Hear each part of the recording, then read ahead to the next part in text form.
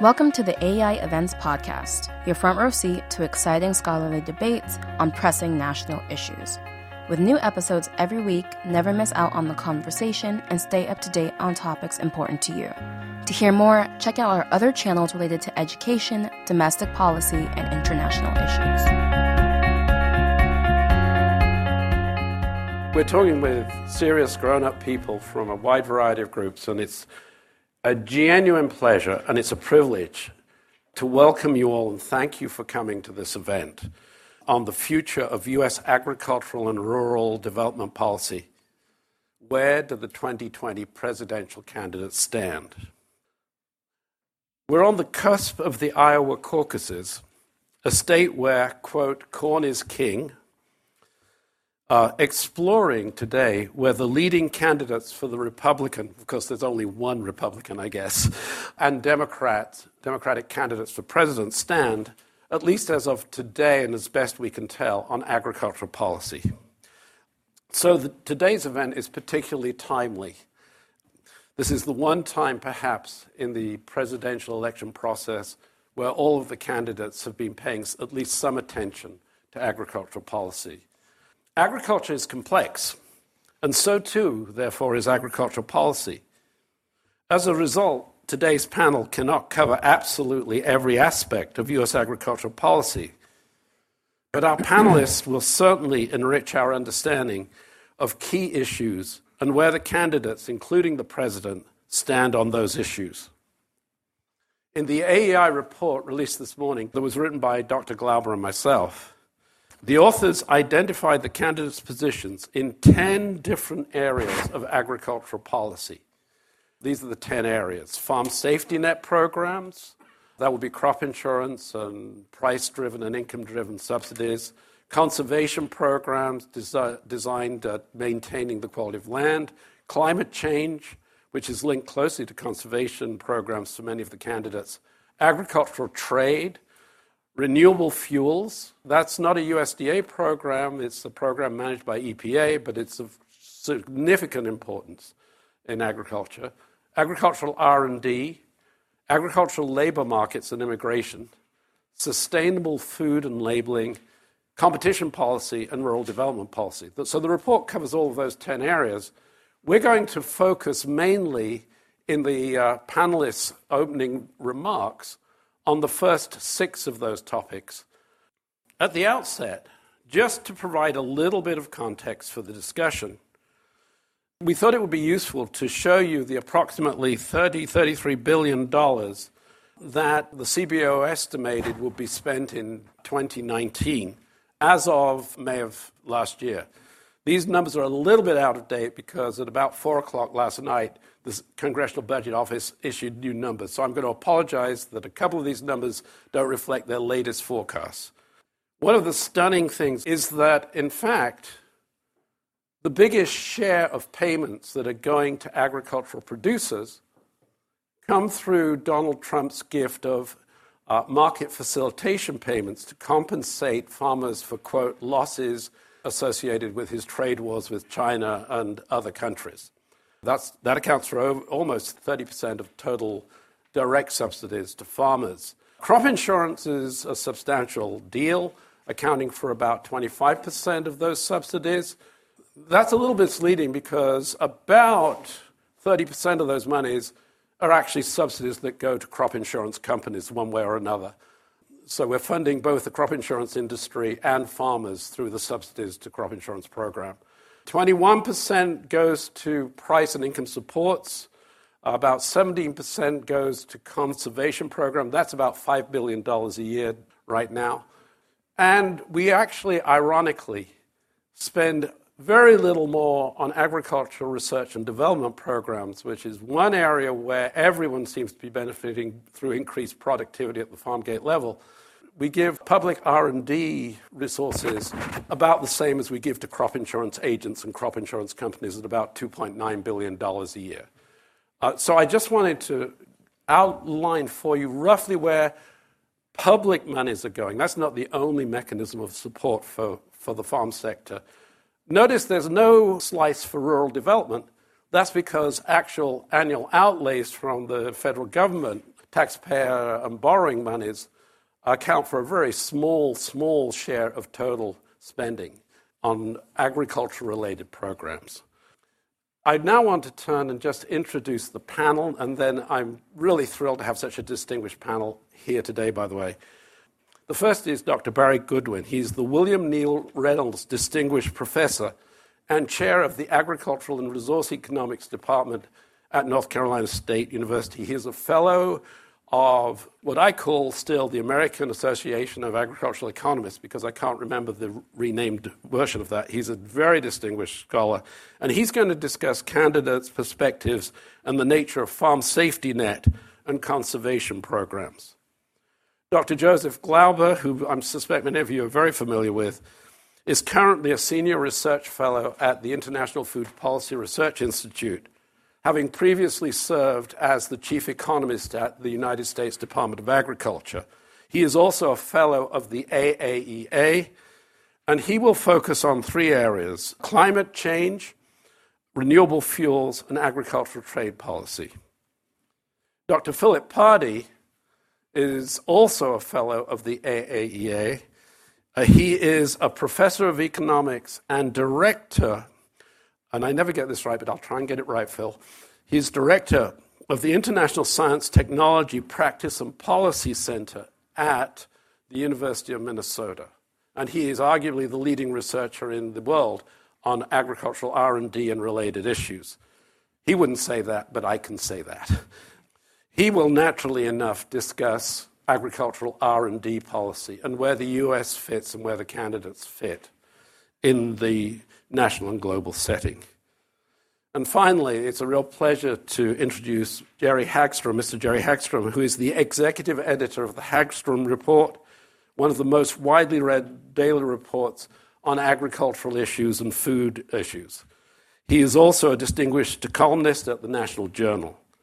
And Jerry will provide some critically important insights about the political landscapes the candidates are facing at this point in rural states like Iowa, where they stand, and why they stand where they stand in the context of rural voters. So I'm really pleased to be able to welcome all of the panelists. And now what I'd like to do is simply turn things over to Dr. Goodwin, and then we'll follow with Dr. Glauber, Dr. Pardee, and Mr. Hagstrom. So I'm just going to give an outline here briefly in what sort of the current state of affairs is with safety nets. And I think most ag programs sort of can be considered to be some form of a safety net, some more than others. First, the Farm Bill policies. I think a cornerstone of U.S. ag policy for the last several years, since 2012 especially, has been subsidized crop insurance. It protects yields and it protects prices through revenue insurance. And I think that's notable when we talk about some of the other mechanisms that are triggered by low prices, MFP in particular. It's notable to know that there are programs, part of the Farm Bill, in place to address this. I looked at, through the cause-loss data from RMA, how much of the indemnities, there's been a lot of concern about low prices with the trade dispute. In 2018, about 3.9% of the indemnities were based upon price declines, and then only 1% last year. So there is protection there for price declines built into that program. In 2019, the most recent year we really have any good information, 380 million acres were insured and $110 billion in liability, so it's a very big program. It's heavily subsidized. It's not insurance, as I'm sure all of you know, as we usually think of insurance, because the 65% premium subsidy really translates into a large net positive gain for anyone buying the insurance. This last year, $6.3 billion was paid out in premium subsidies. And I don't have the specifics on A&O, but there's a substantial amount that goes to the private insurance companies that administer this program. It's important to keep in mind there's a couple of different constituency groups for this. There's the farmers themselves, but also the insurance companies, which don't bear a lot of risk in this program and typically enjoy underwriting gains. This past year, as you know, preventive planning has been a major issue. And preventive planning in the past has been really a big question of whether there was ever an intent to plant on that land. This year, I think it's about 20 million acres they finally figured out that was prevented from planting in a timely fashion. That's been a big issue, and it actually feeds into the MFP payments to some extent. The Title I programs, what we call the commodity title, the basic programs that have been around in some form or another for many years. Marketing loans, really not very relevant these days. Loan rates have been increased, but they're still far below market prices for all the crops, so those have not been triggered. The ARC and PLC programs are two programs that are paid on the basis of historical production base acreage. ARC in the past, for most commodities before the last Farm Bill, ARC had the bulk of enrollment, with the exception of peanuts and rice and a few others that went with PLC. We did see some shift toward the agricultural risk coverage, ARC, this last time, but I think it was less than a lot of us expected to see. 183 million base acres enrolled there, PLC 68 million base acres. It's notable, I think, of the major crops, only rice, cotton, peanuts, wheat, and grain sorghum actually triggered PLC payments. The big development, and really in an ad hoc form of support, not part of the Farm Bill, is the market facilitation payments. Really a huge wrench thrown into the operation here. It's interesting, very interesting, that this really represents, in my view at least, has some characteristics of being support that is coupled back to production again.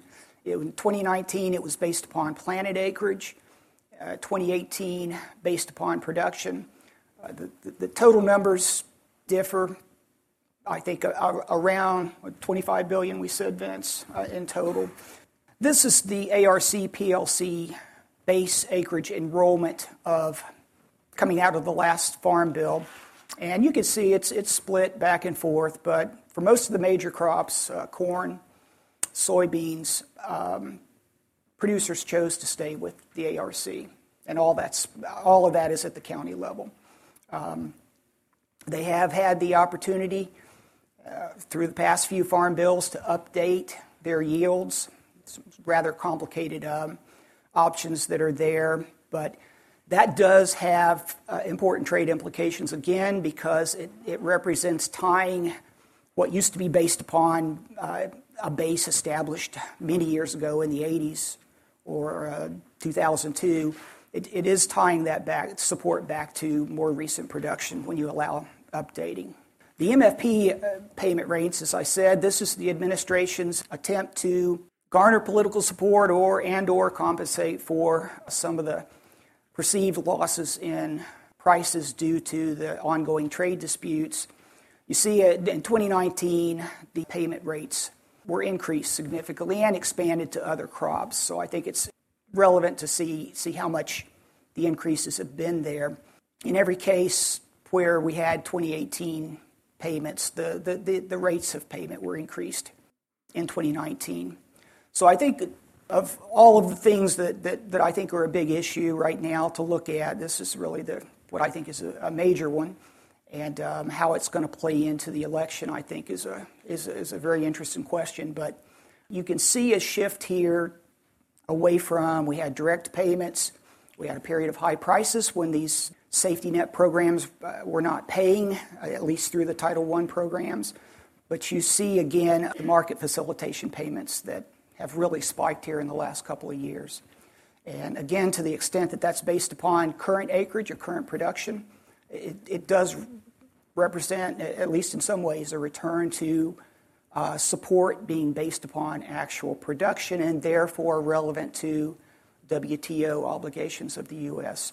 And I think there's been some concern, Joe's the expert on this, certainly, but some concern that we're heading toward or already there, in fact, of exceeding the U.S., I think it's $19.8 billion limit on domestic support with these payments.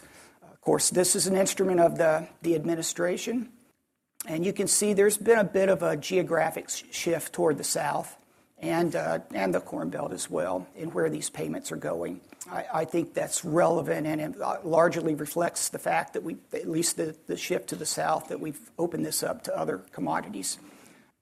Well, just to summarize the safety net programs, I think looking at the various platforms of the candidates, everybody's in favor of safety net programs for farmers. I don't think you'll find anything that represents a departure from that.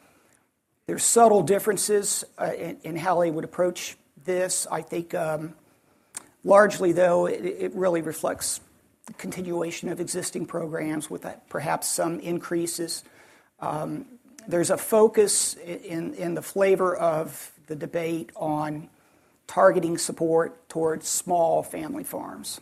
And that's a bit of a misnomer. As you know, most all farms, large farms, are family farms for the large part. And any support that's based upon acreage or production is going to necessarily be focused toward larger scale operations. There's a lot of discussion about Sanders, in particular, a so-called living wage for farmers. The one thing that's often not discussed within the context of farm incomes is whether we're talking about the income of the household as a whole, which really reflects the economic welfare of that family unit or household, versus farming income. And farm incomes are down without a doubt, but most farm households, even very, very big commercial farms, still rely on off-farm income to a large extent. I think it's not totally clear when we're talking about safety nets. Typically, they don't consider the overall farm household. Sanders, I think, has the most radical proposals, which is, I guess, not a surprise. But in addition to this farm living wage, there's an advocacy of parity pricing, which we haven't heard about in many, many years. I'm assuming with parity pricing, they're still talking about going back to the 1908 to 11 or something like that. If you apply parity pricing, the price that would be guaranteed for corn would be about $20 a bushel, as opposed to the $3.80 that it's currently in. It just ignores any changes that have happened over the last 100 years in terms of cost of production and so forth. I think there is Joe and Vince referred to Sanders as a back to the future plan, and it sounds a bit like that, but supply controls may also be a part of that platform in an effort to increase farm prices. What's notable about Warren's platform, I think, is that there's a notion of basing support on cost of production. And really, every time we've heard of support tied to cost of production in the past, it's very difficult exercise to define cost of production. We had a lot of efforts to get cost of production insurance back many years ago and never were able to really settle on that. It's difficult to measure cost of production. So there's many, many issues with that. I think that's really the main distinctions there in terms of safety net programs. I think Sanders has some discussion of, instead of Title I programs, having a permanent standing disaster relief program, which may have some merits. So in terms of just briefly the conservation programs, conservation in the last Farm Bill really is pretty much budget neutral. It was front-end loaded a little bit, the allocation across the years. But it's 7% of projected spending on the Farm Bill, but that's including nutrition programs. So it's a more significant. I think there's some modest changes to sort of target some specific objectives. Really continuing the existing programs, which really there are three that are prominent. The Conservation Reserve Program, introduced in 85, been around since then. It's been reauthorized and expanding the acreage cap to 27 million, I think from about 23 million, so not a trivial increase. EQIP and CSP are programs that are intended to address conservation issues on working operations. EQIP in the past was skewed slightly in favor of livestock conservation issues, water quality, air quality, and so forth. And that's been reduced, I think it was 60% before, down to 50%, and there's an increase in wildlife practices to 10%. CSP is reauthorized, but the slight reduction in enrollment and funding was cut by $1.24 billion a year over the 10 years that it's scored at. And then there are some conservation easement programs, still very trivial programs in large part. In terms of the candidates, I think the things that you hear so much about without a lot of specificity is a Green New Deal, control of greenhouse gases, and carbon sequestration. Really, they all share common themes, but I think in terms of specifics, it involves some expansions and enhancements to what we have now. So I'll turn it over to Joe here. I'm going to try to hit three areas here. And these are broader areas that aren't necessarily specific to agriculture, but are of keen interest to agricultural producers and others, and that's trade, climate, and the renewable fuel standard. So let me start with trade, and I think there you have President Trump, sort of the self-styled tariff man whose tenure, at least thus far, has been defined by this aggressive unilateralism. I think within the first day or two of becoming president, one of his first actions was to pull out of the Trans-Pacific Partnership. He announced that he was going to renegotiate the U.S.-Korea Free Trade Agreement, announced that he was going to renegotiate the NAFTA. NAFTA, one of the worst deals ever negotiated in the U.S., according to the president, or the then candidate Trump, I guess. From there, we went to imposing 232 tariffs on steel and aluminum from China, Mexico, Canada, EU, and a handful of other countries, threatened automobile tariffs on the EU, imposed Section 301 tariffs on China, and all of this, of course, built up to what was a fairly major trade war with China and has, by most evidence, hurt agricultural exports quite a good deal. China was one of our largest markets, and exports were cut significantly. Prices dropped in 2018, and that, as more and more producers and others started making their voices heard, resulted in a fairly large bailout that Barry mentioned.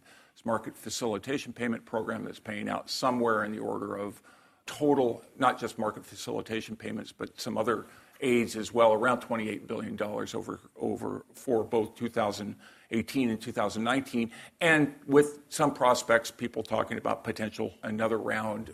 That is another whole new program for 2020 losses, but we'll see. And then lastly is the president's play in international fora like the WTO, where he's locked appointments to the appellate body and has put that in crisis as well. So you turn to the Democrats and you say, well, how different are they? Are we seeing dramatically different differences there? And at the one end, there is Mike Bloomberg, who is at least hasn't said a lot, but is professed belief in free trade and open markets. Yet on the other hand, there's candidates like Senator Sanders and Warren, who, at least in reading a lot of their campaign material and other things, look far more protectionist and see trade more as undermining manufacturing and other blue-collar jobs. And I think even Barry mentioned the setting price supports, their policies of setting price supports high, and Warren has a proposal for a grain reserve. I mean, these are policies that are much more insular than outward-looking. So I think the intent of the policies are more closely aligned to the president's in one sense, if not in direct action. As far as voting records are concerned, and again, this only concerns those who've been members of Congress, most have voted against trade agreements, with the exception of the recent vote over the USMCA, the new negotiated NAFTA. Both Klobuchar and Biden opposed CAFTA. Klobuchar voted against the Peru Free Trade Agreement. I think that Joe Biden did not vote for that. This was prior to him being vice president, but he didn't vote in that particular for that particular piece of legislation. And for the new USMCA, Sanders opposed, but Klobuchar and Warren did vote for it. It was also supported by Biden and Buttigieg. Most opposed TPP, though there, of course, when Vice President Biden, his administration actually put forward TPP, he now has indicated support for joining CPTPP, that is the new TPP without the U.S. that's been ratified by the other member countries. They would consider joining if modified to include new standards for labor and the environment. I might add that Warren and Sanders have indicated no support for that. Now, all have criticized the president for the impact of tariffs on farmers, but again, it's unclear as to what their strategy would be vis-a-vis China. and it's hard to beat the tariff man there. I mean, in terms of acting, at least appearing tough.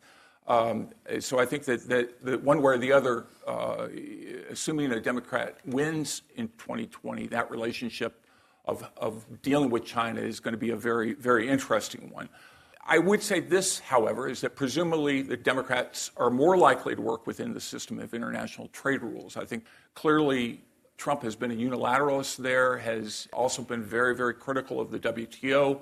And I think that we're likely to see a return to more normal relations with our multilateral obligations there. However, I think that most of these candidates, certainly Klobuchar, certainly Sanders and Warren, have talked about the importance of trade remedy laws like Section 232 and Section 301. So let's turn to climate, where I think there is a much bigger difference between the Republican, that is the president, and the Democrats. No surprise, President Trump's been much like trade. The thing that stands out is sort of this aggressive unilateralist approach, pulled out of the Paris Agreement, reversed many of the Obama-era regulations dealing with fuel efficiency and automobile emission standards, dismantled the Clean Power Plan, and then this general promotion of coal and gas and oil development. And the Democrats present a very different view. I think almost, I would say all of them have embraced to one degree or another the so-called Green New Deal, which at least has the goal of achieving zero net carbon emissions by 2050. That most of them have policies then to promote clean energy. That is a move towards electricity away from other fossil fuels, promote R&D and investments in green technologies, and, as Barry mentioned, embrace agricultural practices that either reduce carbon or sequester carbon. The big issue, of course, is how do you pay for this? Because these are trillion-dollar investments over time. Many have talked, like Sanders and Warren and Biden, about ending subsidies for fossil fuels. Well, that's good. Roll back, some would say, well, roll back the tax cut we saw in the first year or so of the Trump administration. But less direct endorsement of carbon taxes or cap and trade. And I think most people view the sort of monies necessary to get to a net zero emissions in 2050 are going to require some tax on carbon or some implicit cap on emissions. And there, again, I think everyone realizes that as soon as the word tax is out of your mouth, there's going to be a lot of incoming criticism. And so, you get candidate things where Joe Biden, for example, says he supports the idea of polluter pays, but really doesn't provide much details. Now, when I say that, we're talking about campaign material. As we go through debates and other things, you do see more and more emerge from the candidates in this regard. So we're talking at a given point in time. But, Klobuchar supports capping emissions, but would avoid adverse impacts on agriculture. Well, so presumably that means not capping emissions for agriculture, but agriculture is a big contributor to greenhouse gas emissions. Sanders, in 2016, was supportive of a carbon tax. I think he's been a little more coy in 2020 there. And Warren also, when asked directly about a carbon tax in interviews, has said, yes, that would be something that would have to be considered. Mike Bloomberg, yes, but no details. Buttigieg, yes, but there he would take the revenues and put it back to needy Americans. So again, climate's a big issue, and it's if you think you're going to go the route of trying to achieve the sorts of goals of the new Green Deal, that's a lot of money.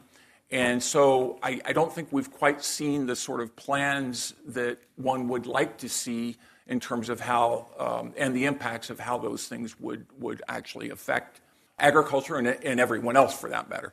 And then lastly, I'll talk about the renewable fuel standard. Again, this is something that's unique probably because of Iowa coming right out of as being the first caucus or primary that renewable fuel standard comes up and has such a prominent role. Vince mentioned the West Wing episode where ethanol was mentioned, but one has to end up taking a side on ethanol, and at least through the primary.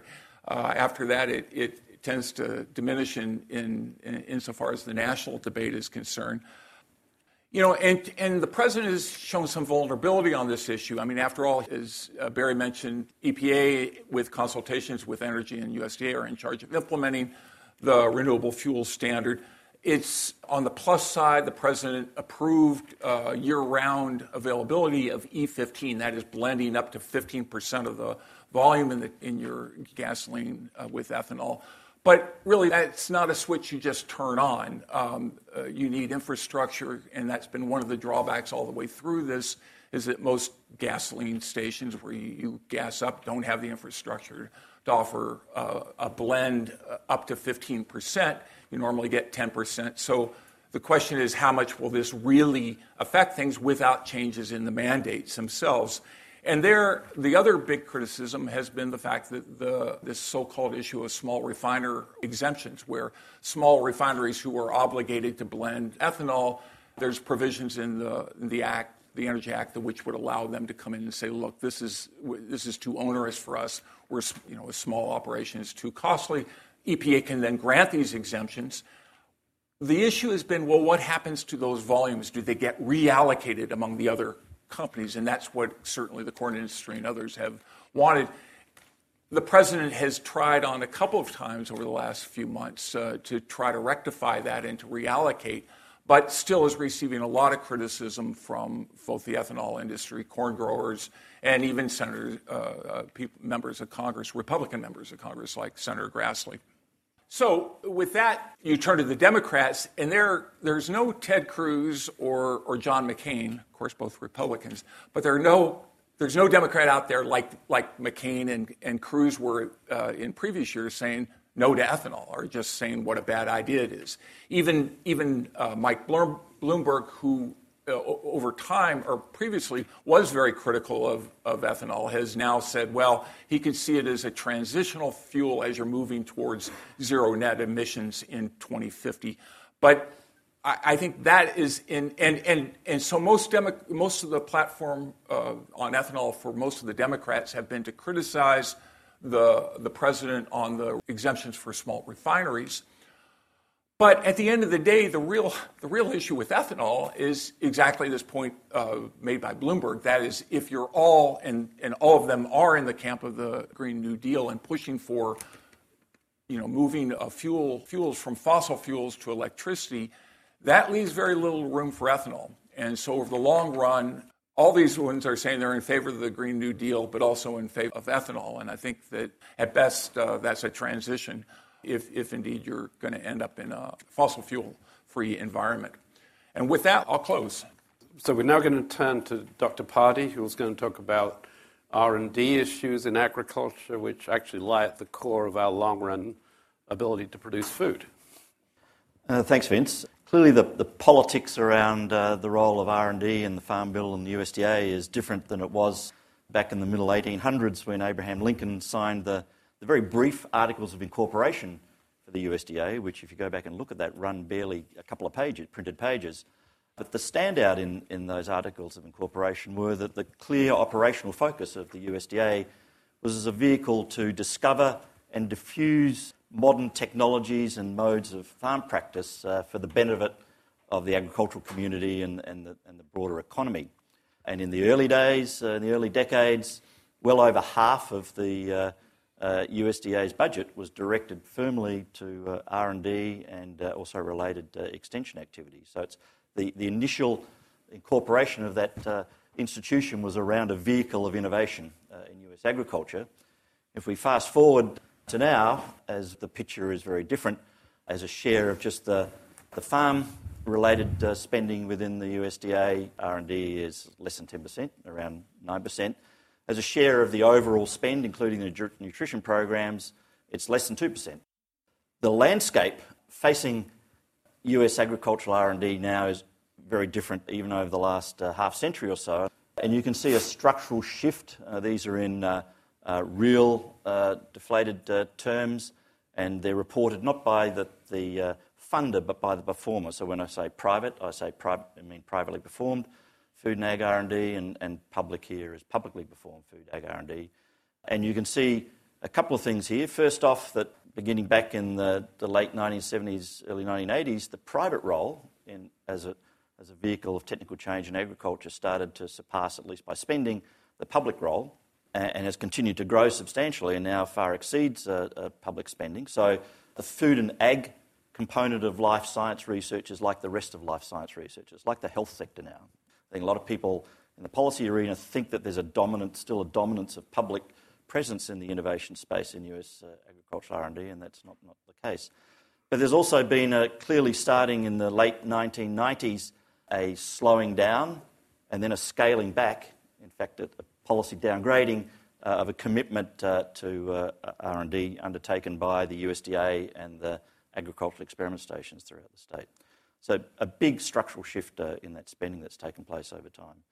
If we lift our horizons beyond the US border and look at where R&D in the US sits vis-a-vis the rest of the world, recognising there's just reams of economic evidence to show the very strong relationships between R&D spending and improved productivity performance of US agriculture, which is at the root of the comparative advantage that US agriculture has in international trade and export markets.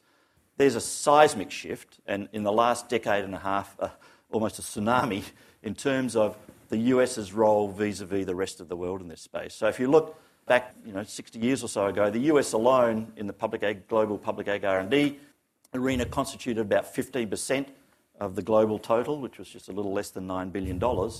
We've had a 5-fold increase in global public investments in food ag R&D, and the US share has shrunk to 9.1%. So we're below a tenth. We were at nearly 15% of the total.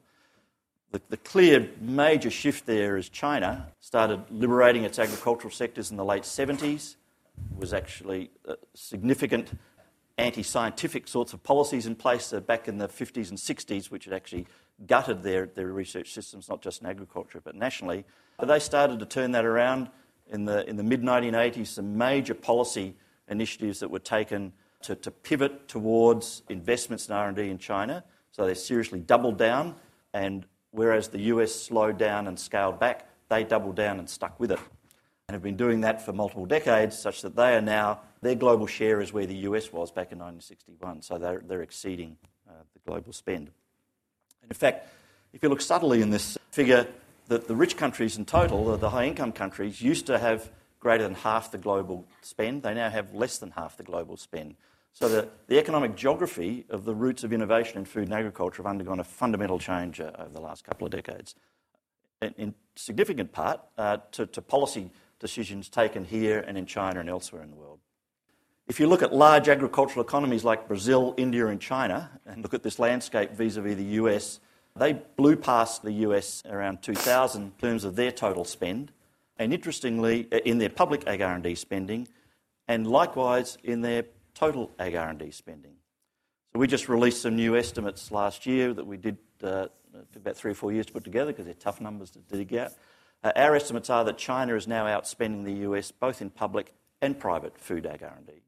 The private includes state-owned companies, but also privately held shareholder companies and the like, and there's been major acquisitions of companies in the US that have gone into China.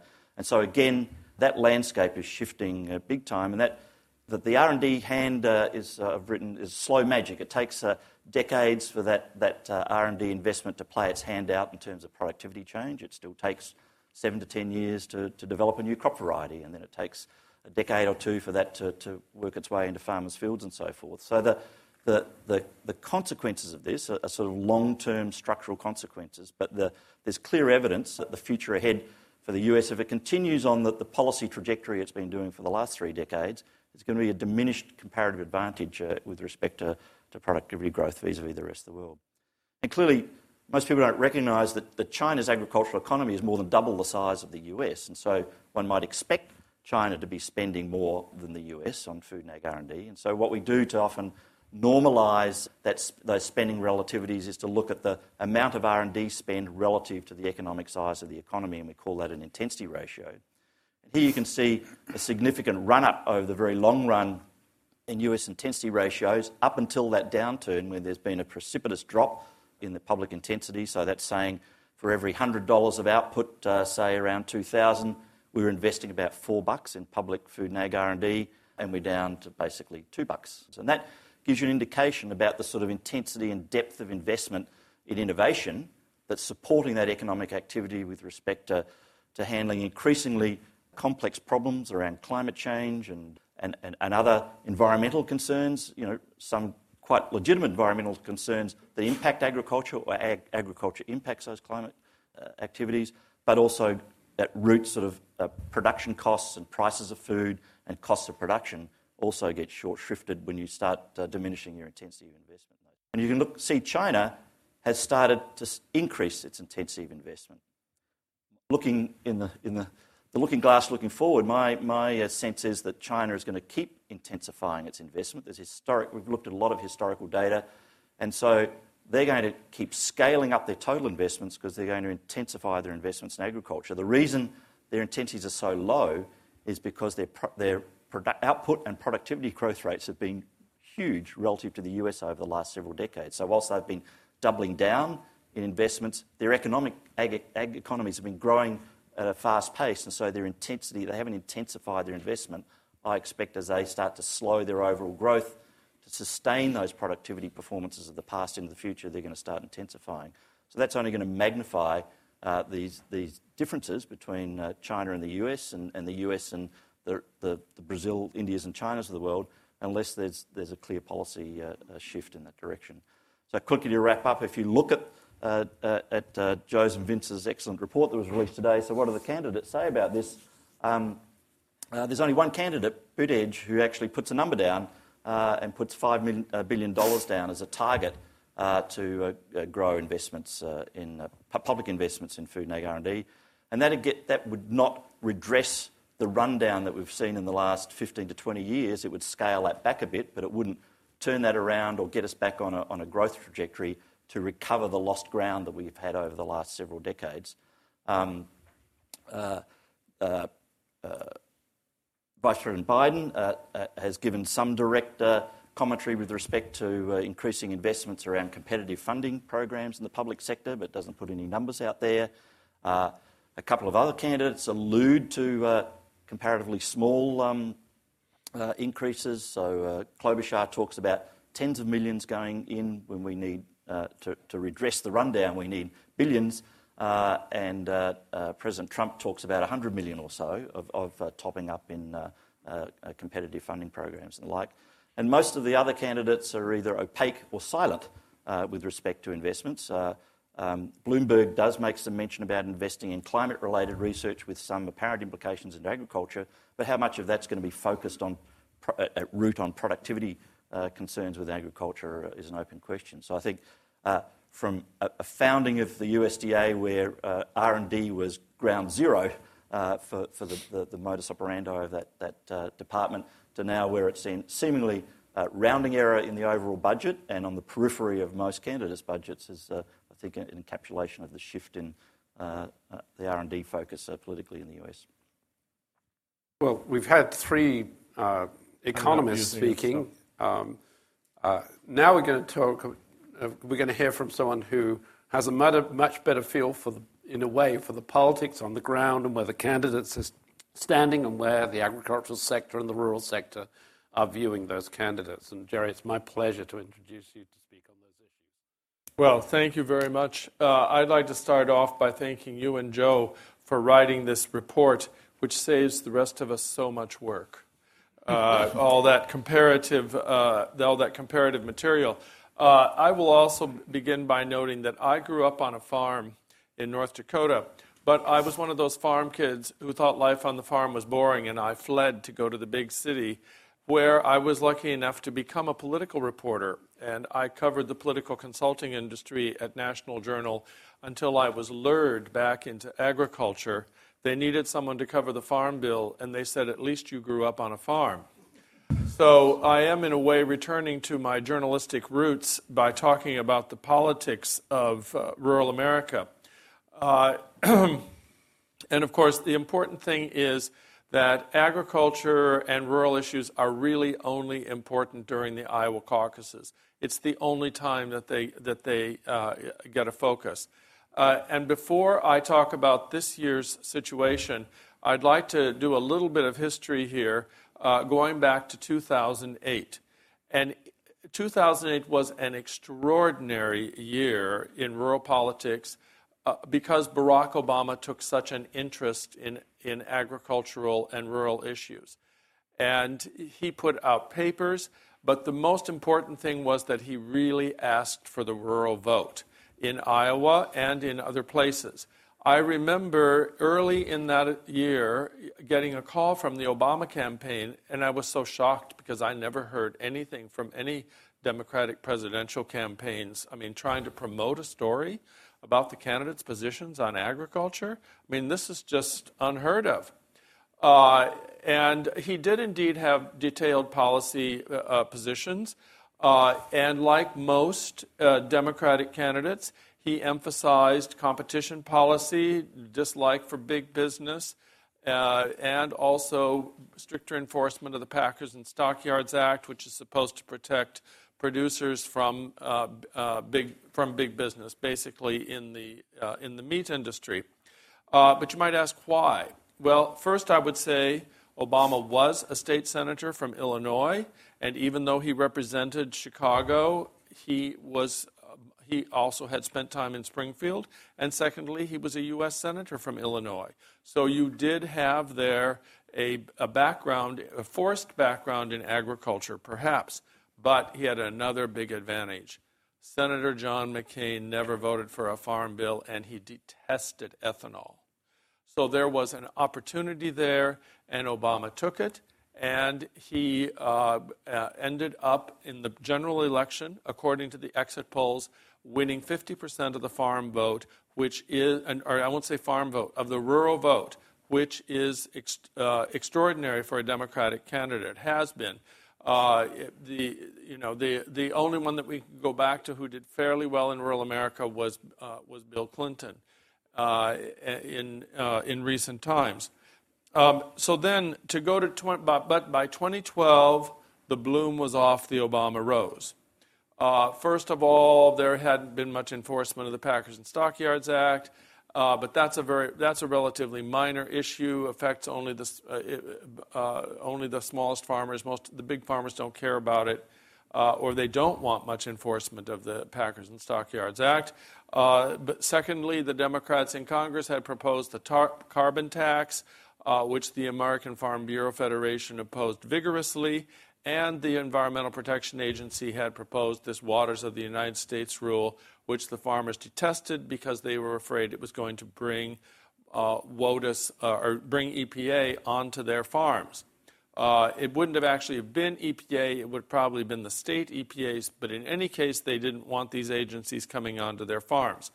That year also, Mitt Romney did not have a reputation, he hadn't been in Congress, but he did not have a reputation of opposing agricultural policies, and he did campaign for the rural vote.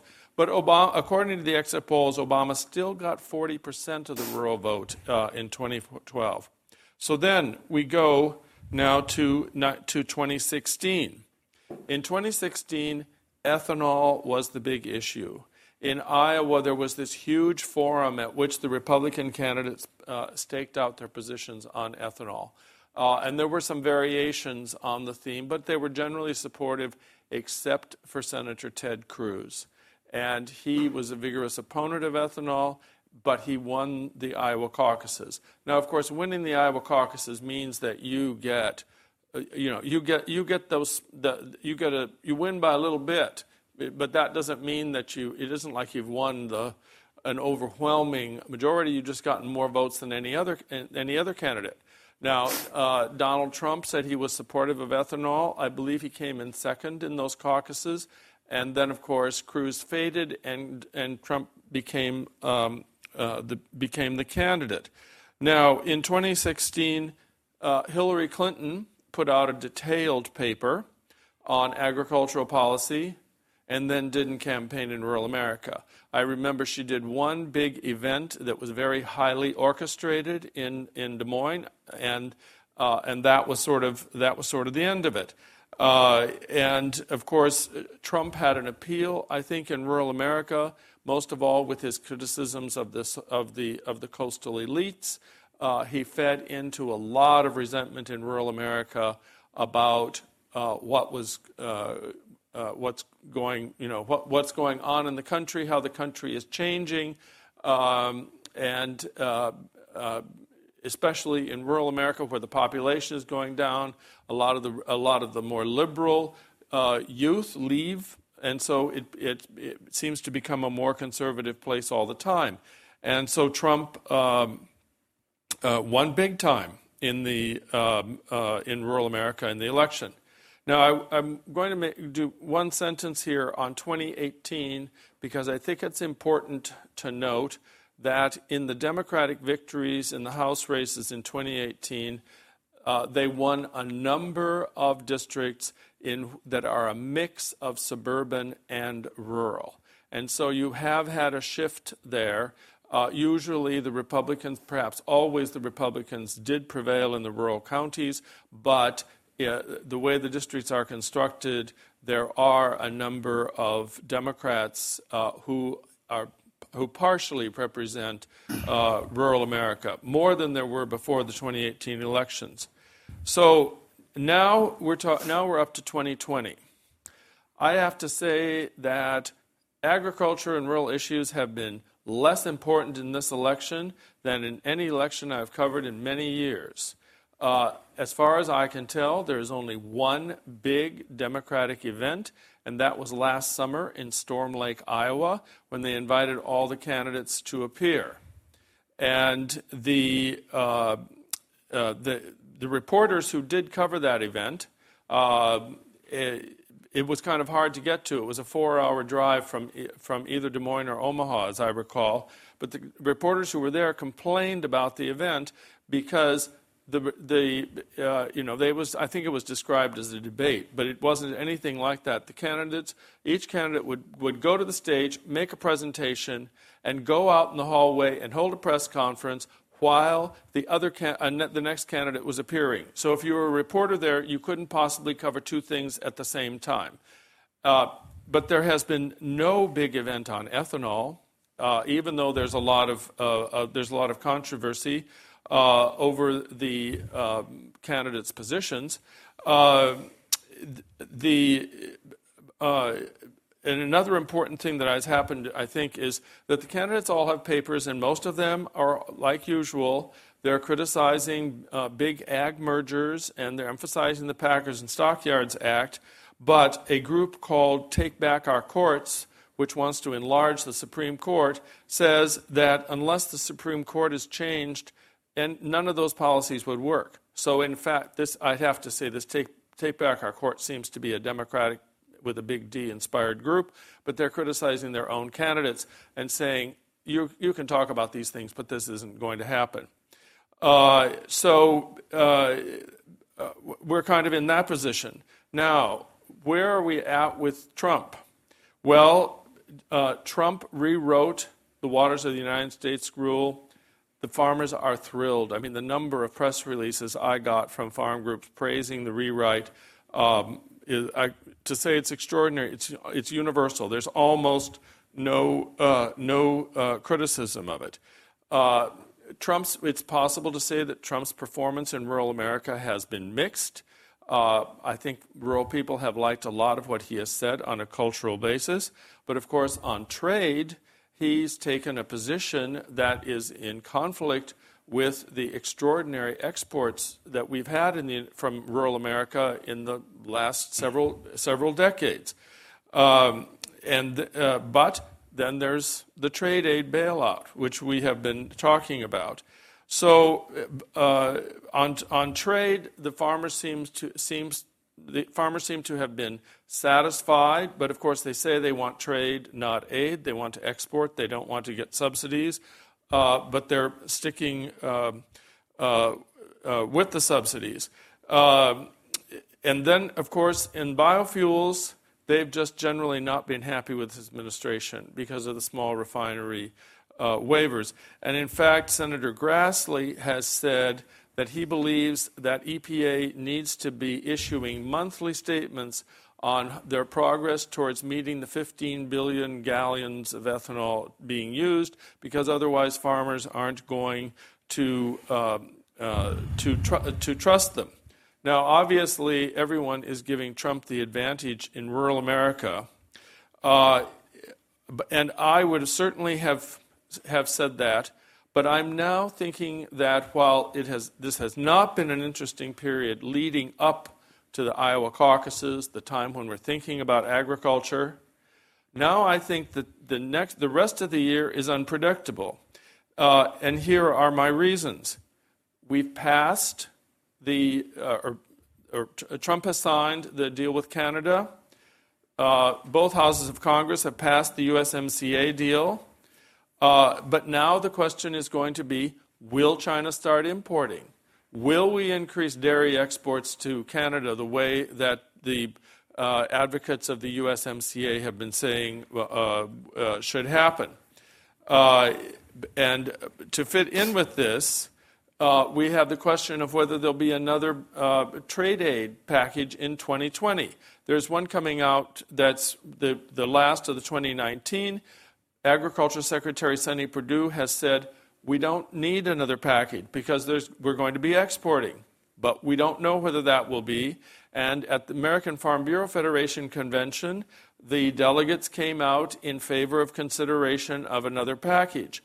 And that is sort of in conflict with previous Farm Bureau policy, which has always been very free trade oriented. And then, of course, the renewable fuel standard latest iteration was released, and the biofuels industry is not happy with it, and they are very distrustful of the administration's promise that they're going to move up to this $15 billion, or not $15 billion, 15 billion gallon level.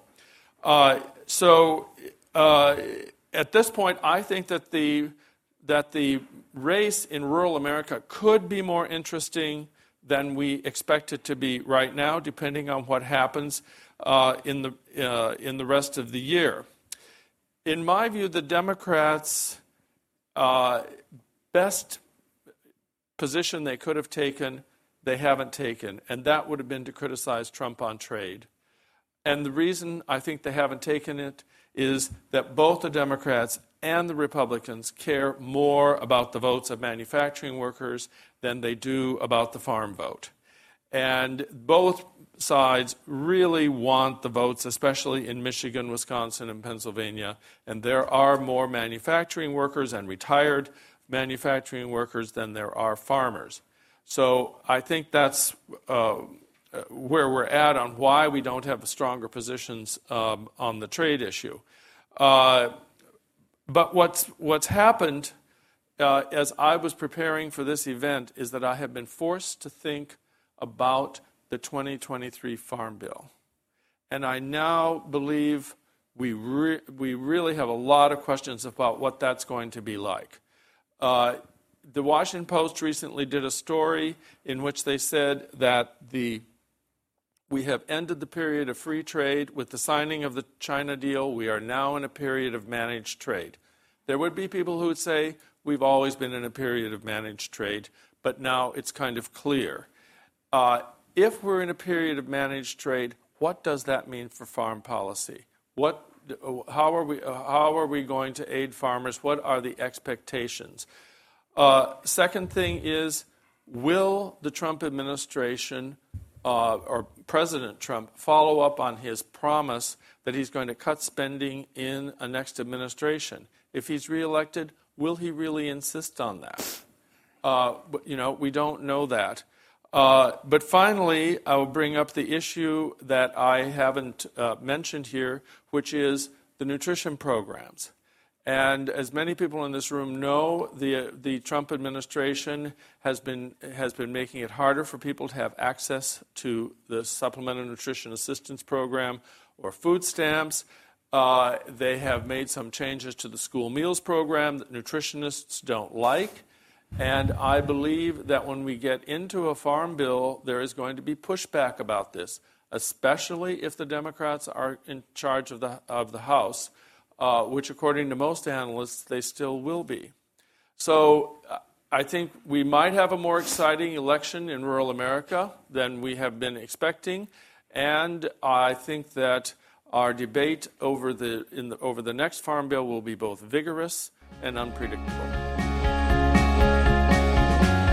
Thanks for listening to the AEI Events Podcast. You can find new episodes each week on your favorite podcast apps. Please remember to subscribe and leave a review. We'll see you next week.